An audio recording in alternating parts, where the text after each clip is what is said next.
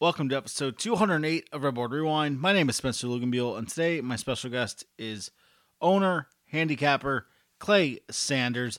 Me and Clay go over 3 races from this past weekend at Oaklawn Park. Those races are 9, 11, and 12. And some angles that we cover are how in recent weeks, when it's been raining, it's time to stick to the golden rail. And also, was the Southwest winner just a slop lover? And was he also bias aided? This is Redboard Rewind. It's the same old story in this tuggle. We go back and forth. We go back and forth. It ain't good for me. What we do this for? We go back and forth. Won't do this no more. We always have to tell it. We always have to tell it.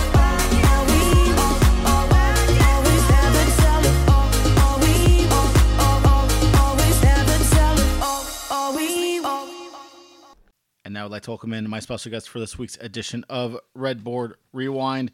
If we're talking about the preps over at Oaklawn Park, there's none I'd rather have on the show than Clay Sanders. Clay, how are you? I'm doing great, Spencer. Happy to be here today. How are you? I'm doing all right. Glad to have you aboard. Busy week of preps. Oaklawn for me is always one track that, there's no turf racing. So it's kind of nice to just go back to, one track variant, sure they're going long and short, but there's not as many, now we're getting these tracks with synthetic turf and dirt, and those can be, kind of a, cluster, what, if you know what I'm getting at with that. But for you, how was your weekend? How's it been over at Oaklawn? So I know Oakland's been off to a good start for me, both from an ownership and from a gambling perspective. As far as the weekend is concerned, I didn't do as well as I wanted on Saturday. Had a poor day as I was slow to recognize the rail bias. If you look at Oaklawn in general, historically, it's one of the more fair dirt tracks. And you kind of mentioned before about turf, dirt, synthetic. It's easier to keep track of biases in Oaklawn because you really only have 2 distances, 3 if you throw in some of the shorter 2-turn routes with the mile. But it's a lot easier to pick up on biases because you're seeing races over and over. As Marshall and I like to say, Oaklawn has the right mix of turf and dirt racing, 100% dirt. But I just think you get a better shot of recognizing things and not seeing, a fluky, at Saratoga, they have maybe 2 dirt races or 3 dirt races on the card. It's hard to have, confidence when some of these biases appear. But back to what I was saying is, historically, Oaklawn's been a really fair track. Dirt racing in general, you want to be close. I don't care where the track is, but especially later in the meet, when the dirt gets when it gets warmer and the dirt's deeper, you can really close at Oaklawn. This year they redid the track, and it's been more speed favoring than I've seen historically. But what's been more unique is when the rain has come the last 2 weekends. The rail has been golden. And like I said, I was a little slow to pick up on it on Saturday. Some of these rail biases are harder to keep track of in the big fields at Oaklawn. And when you're watching races, and the bias seems really bad on the backside. So you may see a horse come down the middle of the track and go, the stretch isn't biased, but that horse may have spent, 80% of the race on the rail. So sometimes if you're not going back and watching replays after watching them live, you need to go back and see where these winners are spending a lot of their time. I think as well, and you talk about, watching a whole entire race, and I think a lot of people just pick up biases, from just watching it down the stretch. And like you said, there's so many times where it can be, down the back of the racetrack as well, where if the horse is 4 or 5 wide, and all of a sudden you see like for 4 or 5 races in a row, horses losing. Are they losing spots because they're just wide? Or are they losing spots because it's better to be on the inside? That's why, for me, I think when it comes to bias, and listen, the way that the tracks are now, you either have to know it immediately and jump on it, or by the next day it's already been fixed or switched around to some other way. I try to just, if it's in the early pick 5 and I see a bias, I'll wait till the late pick 4 just to make sure 100%, even a late pick 3. To really try to make sure that I'm, on. I've seen 4 or 5, 20 to 1 shots stay up that I usually would back up or have known to back up down the stretch. And I think it's very key, as everyone always sees, like we've talked about this plenty of times on this pod. Oh my God, 4 speed horses won. Well, they paid a total of 720 combined, and that's why is it a bias, or just that these races were very very big monster favorites, just crushing smaller competition, and that's why bias gets thrown around so much that to me it's almost become the quote unquote taboo word of like beginning handicappers, where I feel like a lot of people when they teach it's like watch the bias first when they haven't even really learned the class system, or how we're supposed to look at buyer figures improving or declining. And Well, no, go ahead. I think you're spot on. And look, I'm in general, I try not to pay that close of attention to bias unless it's super strong. I think it's a way overplayed, overwatched phenomenon, especially in New York, like on a dry track. A lot of it can be changed throughout the day. We know the track superintendents have more influence over this than they have historically. So you can have, a speed track in the first part of the card, and then it flips, an inside, and it can flip later. Some of these tracks, they tend to have been making the inside a little deeper to try to make it safer, closer to the rail, and have these horses running in the 2 and 3 path.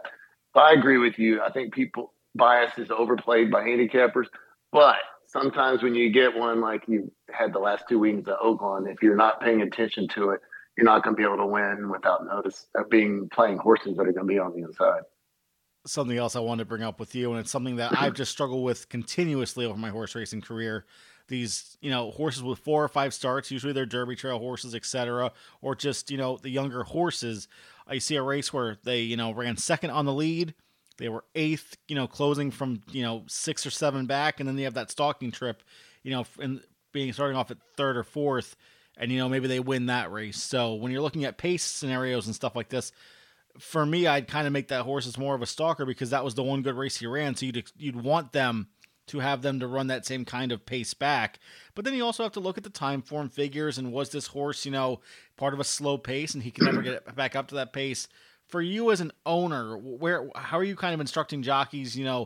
Obviously you're looking through the past performances. You kind of know where you want the horses to sit, but with those younger ones, what are kind of your, tried and true ideas? Well, I mean, running styles of horses, develop over a course of a horse's career. And, early on, a lot of these horses that are, early developers, they're going to be up front, because that's when they're trained at 2, it almost is to go, go, go. You'll have certain trainers that will have their horses relax a little early. Chad Brown's one. But you get these, the Bob Baffert, Todd, and Brad Cox. They want their horses for the most part in their career to be forward, so they're teaching them early to be sin, sin, sin. But to your point, these horses develop over time, and the trainers are tinkering. They may have had a speed horse that is not relaxing and not able to get 2 turns, so they're teaching them in the morning to kind of sit and relax. So these running styles can change quite a bit over the first 4 or 5 races of a horse's career. I think once they get settled into a pattern, it's rare for these horses to change unless, they miss a break, or, they're in a field, void of speed. Maybe you have a sharp trainer or owner that, can, understand and read the past performances and, tell that horse, to go when it's not necessarily been, that horse's style. But I think, a lot of owners try to over-engineer, stuff to the trainers and jockeys. A lot of the trainers don't necessarily want to hear, instructions from the owner. We're kind of a little bit of a unique situation that we've been doing it long enough and have respect from a lot of our trainers that they will definitely entertain our ideas more so than most. But, a lot of times that trainer is going to want to give those riding instructions versus having a lot of input from the owner, if that makes sense. No, absolutely. And I'm sure that there's been times where you asked to, give information, maybe they say no, and maybe it's because you want the horse to lay back and maybe close a little bit more because you feel like there's going to be a hot pace, and then instead they send, and then you just know, like, in your heart of hearts that would have been the winning ride, would have been at least, okay, maybe we're not getting the winning check, but at least we're going to get something in the top 3. No, absolutely. And I also think we're also been around long enough to know that, those jockeys have to, make some of those decisions on the fly. We may be upset with what they did, but when you start thinking back, we all love to blame, the rides, jockeys, the track, etc. But more often than not, your horse just wasn't good enough, and you either handicapped poorly or your horse just either wasn't in the right spot, wasn't good enough, etc. And everyone likes to point the finger, but more often than not, your horse just wasn't good enough. Yeah. But um, I always try and explain, and for me, I don't try to jockey bash in general because obviously what they do for me it's when they go 21 out of the gate, and even if you have a clock in your head you should know that you're going 4 furlong sprint speeds in a mile race, and what are you doing? But the jockey ride that forever changed my mind and just trying to quell that completely was the one that cost me the most money in my life when I had Destin in the Belmont, and Irad either could have split horses or gone outside, and of course he splits and I lose, and that cost me a healthy penny. But just watching that type of, these guys, and for everyone who says, they want to complain every day, it's split seconds. For these guys who haven't even been up on top of a horse, for me, and that's why I think when I ride horses, just in general, I'm, pretty cautious in general because I know exactly what can happen in a split second. One errant tree limb falling down, they're spooked, and then I'm going 65 like Irad down the backstretch. I just think when it comes to that, and it's thank you so much for the insight, just how important it is to learn about these pace scenarios and just different stuff that jockeys do. But why don't we do some handicapping here, Clay? Let's jump into the first of these 3 races from Oaklawn Park from this past Saturday. We're going to start with race number 9. It is the Martha Washington. It's $250,000 listed stake, 1 1/16 miles on that good old luscious dirt course over there at Oaklawn. One big favorite in here, that one being Denim and Pearls. If you look through, PPs look quite well. Back-to-back 81 buyer tops. Yes, these horses are. This one was lightly raced. But for me, some negatives. This one had over a length lead going into the stretch, ended up backing up and losing, and was under even money. Do I want to take that type of price again in a race like this? Where I thought there were some interesting spots. I thought Promise Me an Empire, first-time 3-year-old off of a layoff. Listen, Robertino Diodoro does quite well off those. 15%, not the best ROI. But this one only cost $30. They finally break the maiden. This one's slowly improving. I think if Denim and Pearls can come back, listen, this one's either run 81 or a 63. Well, there's plenty of 70s marks in there that Promise Me an Empire can run that this one can, back up into. I also thought Hush It Honey, the 7 at a nice price of 10-1 for Randy Morris, coming off that nice 79 last time. Yes, it was sprinting. Now we're stretching back out. But I just wonder if maybe they sharpen this one's speed up a little bit, and this one can kind of steal it on the front end with Esquivel, who I know for me has been quite a decent rider on the front end when I play this one. What about you, Clay? So I had questions about. I always think handicappers should evaluate the favorite. There was no doubt in anybody's mind that the Brad Cox Dinner and Pros was going to be favorite in this race. Morning line 6-5, probably projected to go off around 4-5 against this, relatively soft, unproven field. There may be some good horses in here, but they were certainly unproven. But I like you, I did not like Denim and Pearls at all. I wanted to play against this horse. Out of Into Mischief, out of Majestic Warrior, did not seem scream 2 turns to me. The horse went from the 1 turn a mile to the 2 turn a mile last time in the stake, ran second, like you said, the lead, and couldn't, seal the deal. Stepped backwards on the time form, paired up on the buyer. To me, just in watching the horse run, just screams a sprinter to me. So those are the horses in these, as they stretch these horses out in these Derby and Oaks Preps, horses that look short prices that you just want to fade. Sure, they can win, and sometimes they'll win just on pure talent. But as the water gets deeper, these horses are going to lose at short prices, and that's how you make money. The horse that I keyed in on in this race was from the same barn from Brad Cox, was In Good Taste, the 9 horse. And at this point of the day, I had not keyed in. Being in the outside post was probably not where you wanted to be, at least if you were going to stay out there. But so this 9 horse in its last race on December 8th, it goes from 1 turn to 2 turns and improves from a 65 to 79, stalking a pretty slow pace. But the interesting part about that day on December 8th, if you're paying attention to buyer speed figures, the numbers that day were under, I guess, in our opinion, the number was low. We had bet a lot of horses coming out of this day and these horses were really improving. And, Marshall and I's estimation was that this, was 5 to 10 points slow on the buyer's scale. So, I was wanting to take advantage that I thought that low number was low. And if I thought that number was 85 to 80, 89, towered over this field. Aperture out of the spring at last, not the greatest pedigree, but, improved first time stretching out. I thought this horse was really going to improve as the distances got longer. The other horse that I kind of liked was on the inside, the one horse, owned by Willis Horton, Tapit Janali. These Tapits get better with, as you get more distance.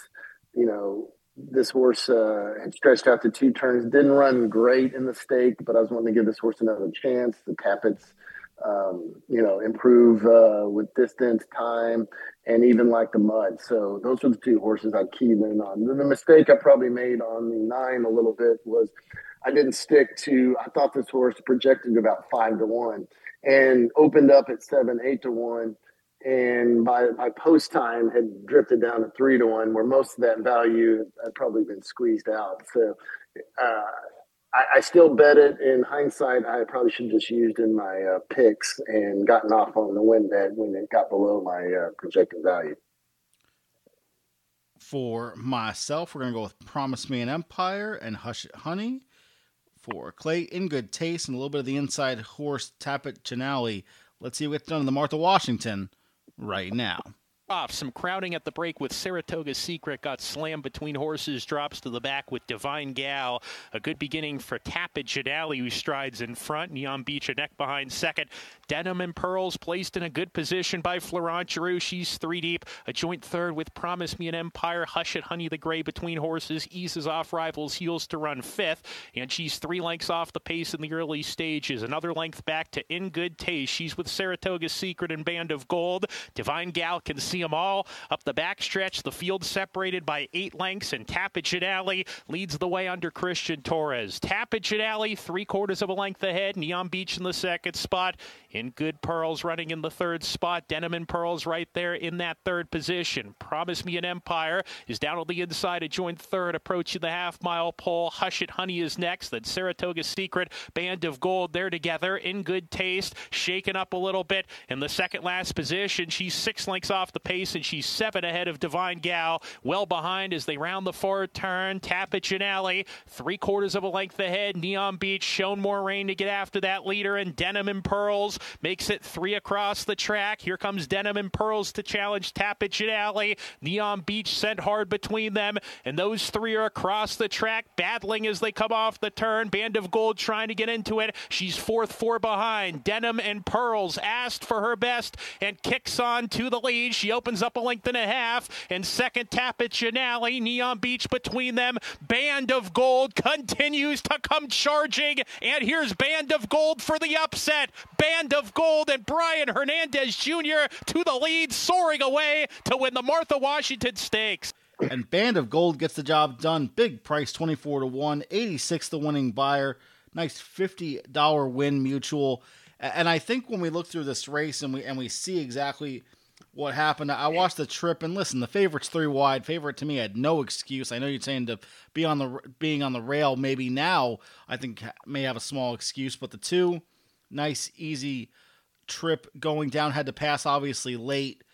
But I mean, when I look through this race again, I see that win off the turf. That for me is always usually a negative thing because what's running in those type of races. But off the turf, listen, off the turf, even though it wasn't a sloppy track, doesn't mean, when I see sloppy tracks like it was that day, I want to see sloppy Oaklawn races. There wasn't really much form of that to go on in this race. But obviously, Hush It Honey was not the right price. Ends up coming off at dead last, 21 to 1. Promise Me an Empire off the layoff, I thought ran perfectly fine. We'll see this one next time out. Obviously, maybe not in stakes company, and this one was taking a big jump up in class. When I see Denim and Pearls run second, I just wonder if this one has a little bit of problems finishing down the lane. This is another one where, yes, was in a battle. When you see those 3, when you have those little 3 wide battles down the stretch. I always feel like the horses always go to the outside, and people just forget there can always be a horse coming on the outside. And I feel like that happened again today. Not that Bandit Gold wasn't going to get the job done, but really nice ride. Obviously, big improvement. Wasn't the sloppy track. I would probably say that has more to do with it, and maybe a little bit more with the pace scenario as well. But big buyer improvement. This one I think I'm going to be a little bit skeptical of going forward. I wouldn't disagree to be a little skeptical. I mean, what I probably missed on this horse, had kind of a rough trip last time, but I didn't like that when it went one turn to two turns, didn't really improve much, and, was soundly beaten. But you got to be cognizant of these Kenny McPeak horses in route races, especially early in the spring. They kind of disappear as the year goes on. But, he's really, with long shots at two turns, he's really sneaky. This was a preservationist, wasn't, bred, anything that I thought, could have won a race like this. But, this probably was a soft race. Getting back to Denim and Pearls, yeah, she ran fine. But, she's a horse that's screaming for a cutback. This really is probably a really nice stakes winning type horse at one turn. And they're just going on with her because that's where the money is. And she's talented enough to be competitive at two turns. But that's not really what she really wants to do. Do you kind of feel and that? Then my horse. Go ahead. No, go ahead. And then my 9 just didn't really run. I don't know if it was almost too bad to believe. I don't know. And she was off the bias, best part of the track. But, I just think maybe she didn't like the mud or whatnot. I'll probably give her another shot next time, which she'll probably be in an easier spot in an N1X. But, she was pretty bad. I feel like for your 9, too, it's always like the worst of both worlds. Like, obviously, you said the horse was, 8-1, loads in at 3-1. So, all the value is gone. Now you've got the win best plus the picks. Then the horse doesn't run a lick. So now it's like, okay, I've got a better back because, handicappers, we can be egotistical and we don't think we're wrong. So then you better back again. Hopefully in the easier spot, like you said, if this one runs bad again, then it's like, where was I wrong from the get-go that key race all of a sudden, like she's the only one out of 9 horses? Like, how can I be so unlucky? And I've had that happen with me with plenty of runners. But then also with Denim and Pearls, do you notice that as horses that kind of fade down the stretch like that end up being better turn back horses, or you think that just overall? Absolutely.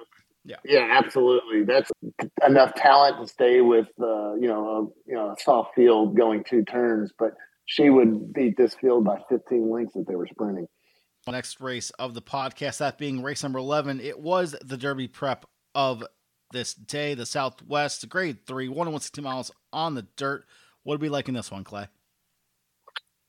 I thought this was a difficult race, very well matched. You have the big barns, Asmussen, Brad Cox, and Baffert maybe sending a B-teamer in.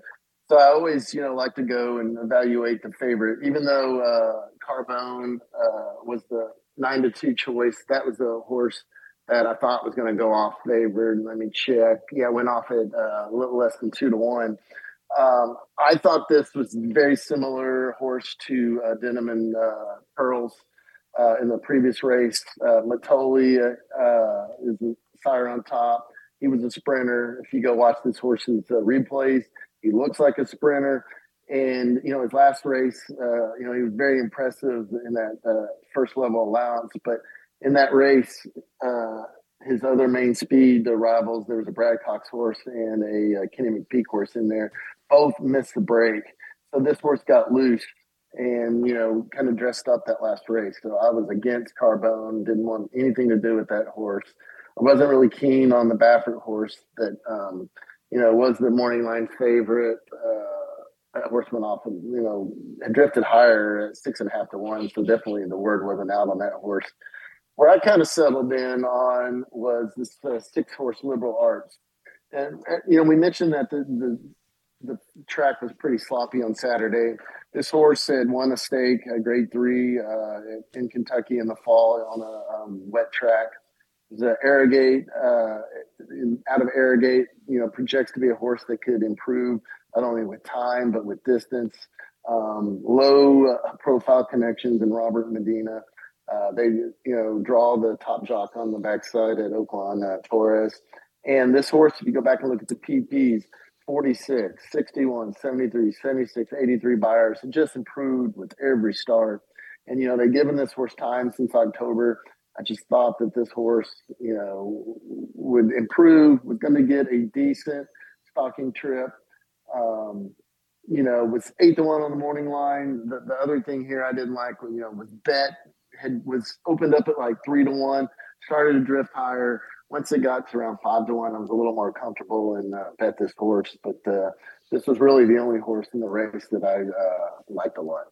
It's always good when I have two, but you ended up liking one of mine, Liberal Arts. So I can also, just real quick, everything that you said, and the other thing with having Torres aboard, a lot of people always like to see the top jockey aboard. I always like to see jockeys like this with not just one start, maybe, but the last 3 times this horse has ran, Torres has been aboard. So just gets to learn the horse in and out.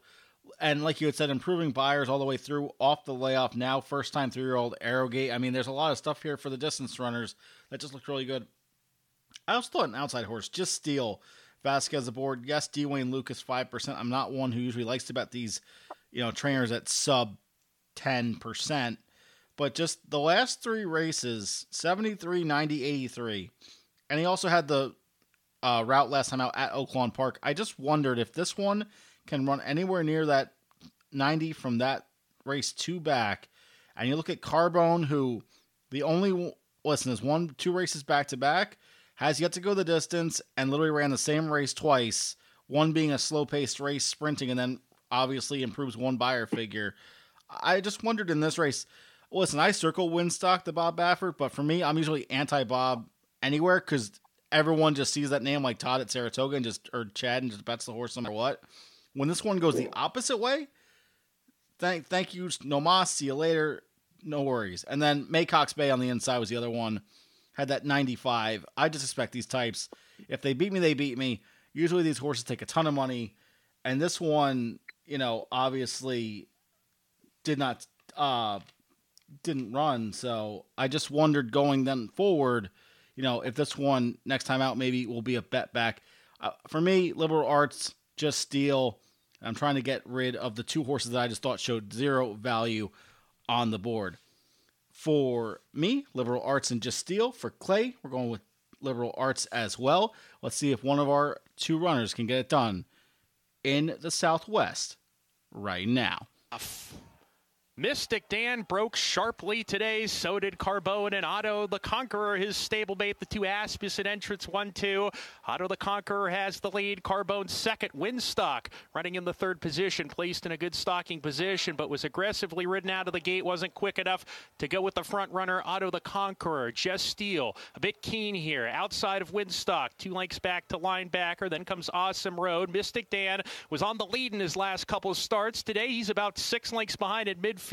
He's racing with his stablemate Comet Defense. Liberal Arts is next. Charleston, the maiden, is second to last. And that leaves Magic Grant to trail the field with 5 furlongs to go. Otto the Conqueror paving the way here by a half length. Carbone applying the pressure to that stablemate with a half mile left to go. A length and a half to Just Steel in 3rd. Winstock in the 4th spot, now sent along from that position. On the inside, Mystic Dan attempts to get closer, slips inside of Winstock. Linebacker is next, trying to pass runners on the outside. He's 4 lengths behind, making a move as Winstock plummets back in the wrong direction. He's done. Liberal Arts trying to move forward inside of the weakening Winstock. He's about 6 lengths off the pace as the leaders start to line up, coming back to the lead. Just Steel making a big move after Carbone and Otto the Conqueror. Just Steel storms to the front. Just Steel and Ramon Vasquez have 3/16 to go. Here comes Mystic Dan right up the rail, though, with a rail skimming ride by Brian Hernandez Jr. And Mystic Dan is turning it on in a huge effort for the Kenny McPeak barn.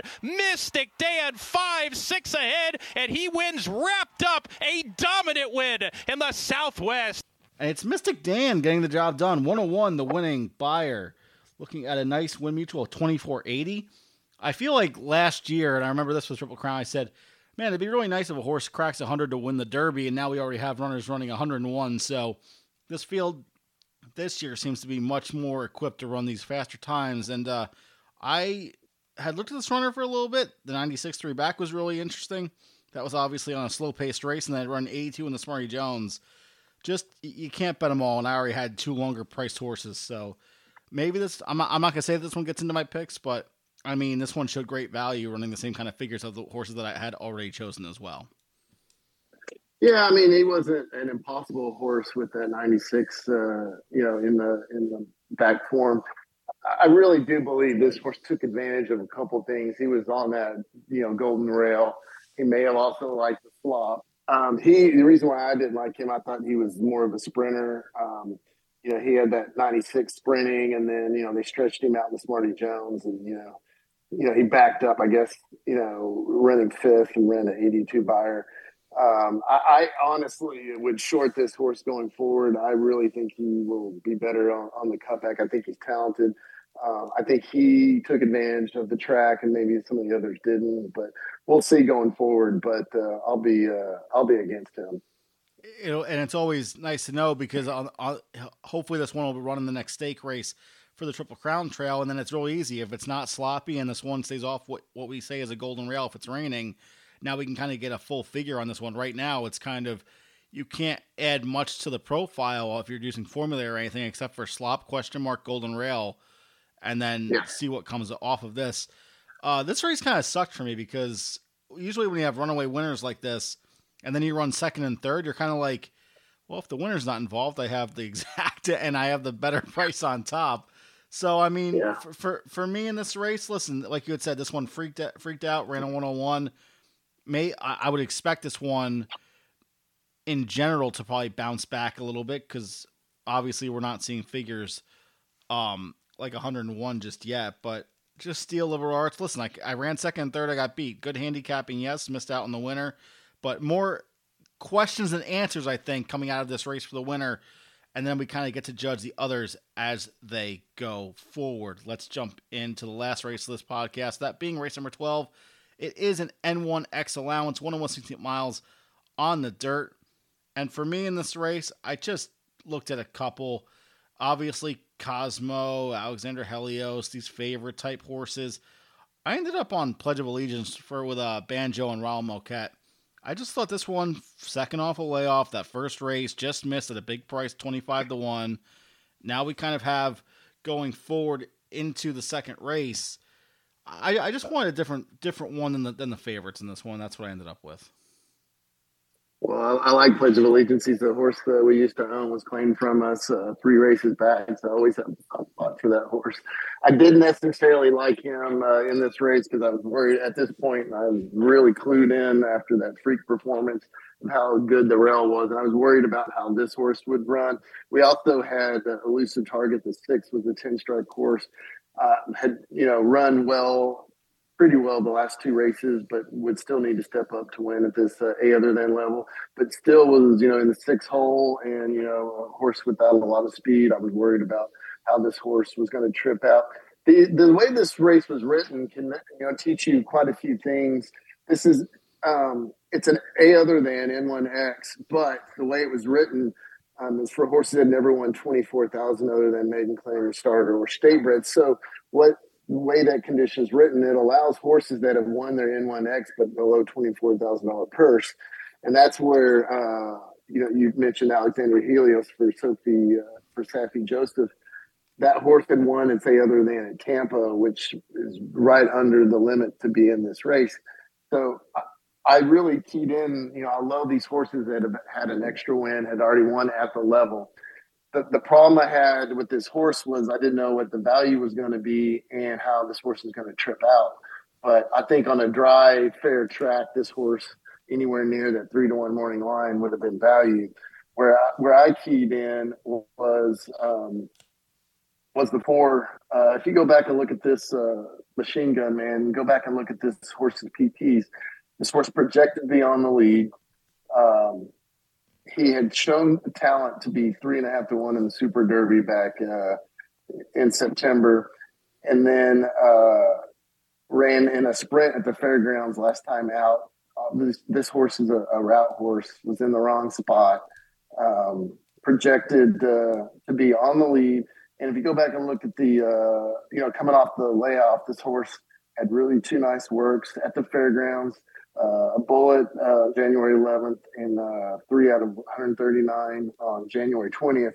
And another thing that's interesting that a lot of the players probably don't understand is a lot of these horses that are based at Oaklawn had missed training for 2 weeks during an ice storm. So horses that were not based locally had a huge fitness edge. And another reason why I liked Safi's horse, Alexander Helios, is this horse is fit, had run January 5th and been training down at Palmetto, so missed no time. Whereas these horses at Oaklawn, they had been in their stall for 2 weeks without getting to the track. Huge advantage for the out-of-town shippers. Machine Gun Man for Clay, and a little bit of Alexander Helios at what he says is a decent price. Pledge of Allegiance for myself, hoping Banjo can get me a winner here in the nightcap at Oaklawn right now. They're off in the nightcap. Cat Daddy was off slowly. Good start from Machine Gun Man, who fires to the front. Alexander Helios takes second, Poulter down on the inside. Then comes Woodcock Flight, caught deep. The European shipper into the clubhouse turn. Next, Revolt, usually towards the front of the field. Today, he's stalking the pace, 3 lengths behind with Elusive Target. And Tarico, who's 3 deep. 1.5 lengths to Pledge of Allegiance, well off the rail today. 10 days later, alongside of him, the slow-starting Cat Daddy has 1 runner beat. He's alongside Chrome Baby, who's the trailer. 8 lengths from 1st to 11th as they swing up the backstretch. Machine Gun Man slows the tempo down here on the front end. Leads 3/4 of a length. Alexander Helios running in the second. Woodcock Flight third to the outside. Poulterer is next. A gap of 2 lengths to Tarico. He's in about the 5 path down the backside. He's running 5 lengths behind. He's racing alongside of Pledge of Allegiance. Next, Revolt is next. Elusive Target losing a few spots approaching the turn. 10 days later, he's next. Third last. Has plenty of ground to make up. Chrome Baby second to last as Cat Daddy is completely dropped out of it. Around the far turn, Machine Gun Man a neck in front. Alexander Helios right there. Woodcock Flight sent along 3 wide, losing contact with the top pair. Poulter's in with a shot. He's searching for racing room. He's got run as they come off the turn. Alexander Helios, Machine Gun Man right together. Machine Gun Man on the inside digs in. Alexander Helios, Poulter trying to split that pair up into second. Alexander Helios beaten in third. There's a 16th to go. Machine Gun Man still going strong. And Machine Gun Man and Manny Esquivel win the nightcap gate to wire. And it is Machine Gun Man getting the job done. 88, the winning buyer. Looking at a nice win mutual of 26-20. And listen, for people who didn't know about the ice storm, I did not know, but it feels good when you kind of have that, hypothesis conclusion. Okay, they're going to be fitter coming in today. And then you find a nice little winner in the nightcap at 26-20. When I looked back through this race before our pod, tried to figure it out, had the nice win at Evangeline Downs. But I liked your prognosis too of, this horse was, 7-2 in the Super Derby. And then if you bring along that you think he's a router and he shouldn't be sprinting, okay, he crossed that race out. The form does not equal a 26-20 winner. So, nice value there, Clay. Yeah, look back even before the Super Derby, ran a 92 buyer going 2 turns at Evangeline Downs on the lead. So we knew he had route speed. And, it was kind of a leap of faith, but, I didn't like a lot of these other horses. And you mentioned the ice, I forgot to mention that when we were discussing some of those earlier races. And those horses, even with trainers that are based at Oaklawn and Brad Cox and Kenny McPeak, they had shipped, Kenny had shipped those horses back to the fairgrounds so they didn't miss training. So a lot of people, weren't going to pick up on that, but that was a major advantage to horses in the last 2 weekends, especially the weekend before. But even this weekend, you have horses that weren't totally fit. Now, by this coming weekend, those horses have been back training for be their 3rd week. They should be back and wouldn't be an advantage for shippers. But, the past 2 weekends, that was, huge advantage. And I think today, obviously, or today being that race day, you have a golden rail, you have a sloppy racetrack, plus you have the shippers coming in. There's a lot of different notes that you can take out of this podcast and just that day. And, I think 4 months from now, if you see a horse that starts to look like the numbers are climbing back into what they were before, maybe that one bad race due to not being in training at Oaklawn, and then all of a sudden you can catch these horses at, 7, 8, 9-1. Maybe their form isn't dirty because they're still running in the money, but you can tell that next breakthrough performance is coming out and ready to go. Absolutely. No, there'll be a lot of horses coming out these weekends that I'm going to have notes on. And, especially if you're a horse that was 3 wide and didn't run as well and you backed up your buyer and result of that race, they're going to be horses you want to bet back out of that, off that bias. And, horses that, that ran well that, probably, benefited and you don't want to bet. And I will say this, and thank you for clarifying, because when I handicapped this race originally, I saw the 24,000 tag, and I said, I understand that racing has to write a million different conditions, but by God, can we just make it easier on the beginning player? And listen, if you're on your second or third day at the racetrack, I'm not expecting you to know the class hierarchy and, except for the basic, maiden claiming allowance and stake. But I feel like when I look through condition books, even when I'm trying to, make buyer pars, et cetera, stuff like that, like there's sometimes 6-7 conditions for one race. And I'm just like, they might as well let some horses in that are 15 years old because apparently they can run in this race too. Yeah, I mean, you're certainly right. And that's where savvy trainers can really add value versus ones that aren't as astute at the condition book. Safi was down there. He rarely ships up the Oaklawn, but I think somehow he picked up on that if he was tipped off by a jock agent or whatnot. But I agree with you, but, simplifying the conditions, but bettors also complain when fields are short, and the reason why these racing secretaries are doing this is they can get more entry, get more horses into the race. So it's kind of the yin and the yang. You clean your condition book, you might have 4 horses or a race that doesn't go, and they smash a couple conditions together and get it to go. So I'm with you. It's confusing. I get frustrated as an owner, but I mean, people hate betting small fields too. So, I mean, you got to be careful what you wish. I agree with you there. Obviously, I'm for more fields, and I think that's why poly track and, the turf racing has become so much bigger here because we're only getting these 5 and 6 horse stake fields. But even in the program for that day, there's got to be a way that you can just kind of put the class hierarchy on a sheet like you do in the condition book for the index, put it in order, and just here's the races for today. This is where they are.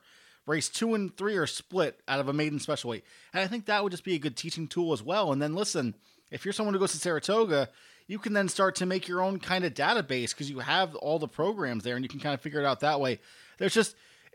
Listen, is it more work? Yes, but I think that's work that can take 15, 20 minutes on a printer and in Microsoft Word that doesn't, destroy someone's life for a day.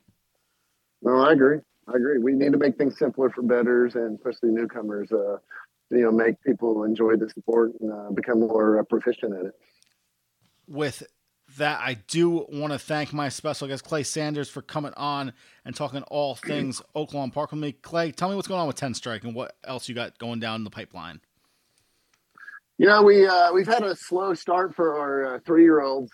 We only had 2 starters at Oaklawn, but we've had a couple injuries, et cetera. So we're really excited to get, we got 6 horses now, full training at Oaklawn. So we should have some nice, fun horses coming out there. Some of our nicer stakes horses and Iron Clover, Yesternight, Exponential Star.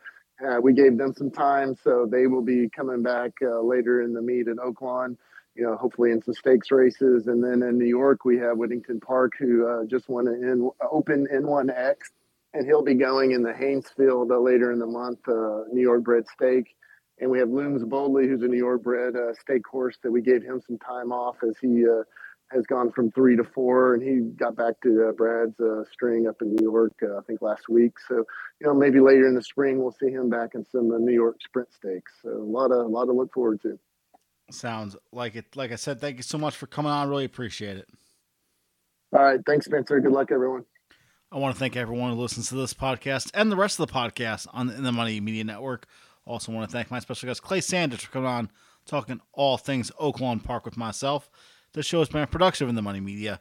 In the Money Media's president is Peter Thomas Fornta. Our chief creative officer is Jonathan Kinchin, and our In the Money Media business manager is Drew Coatney. I'm Spencer Luganbuehl. We will see you next time.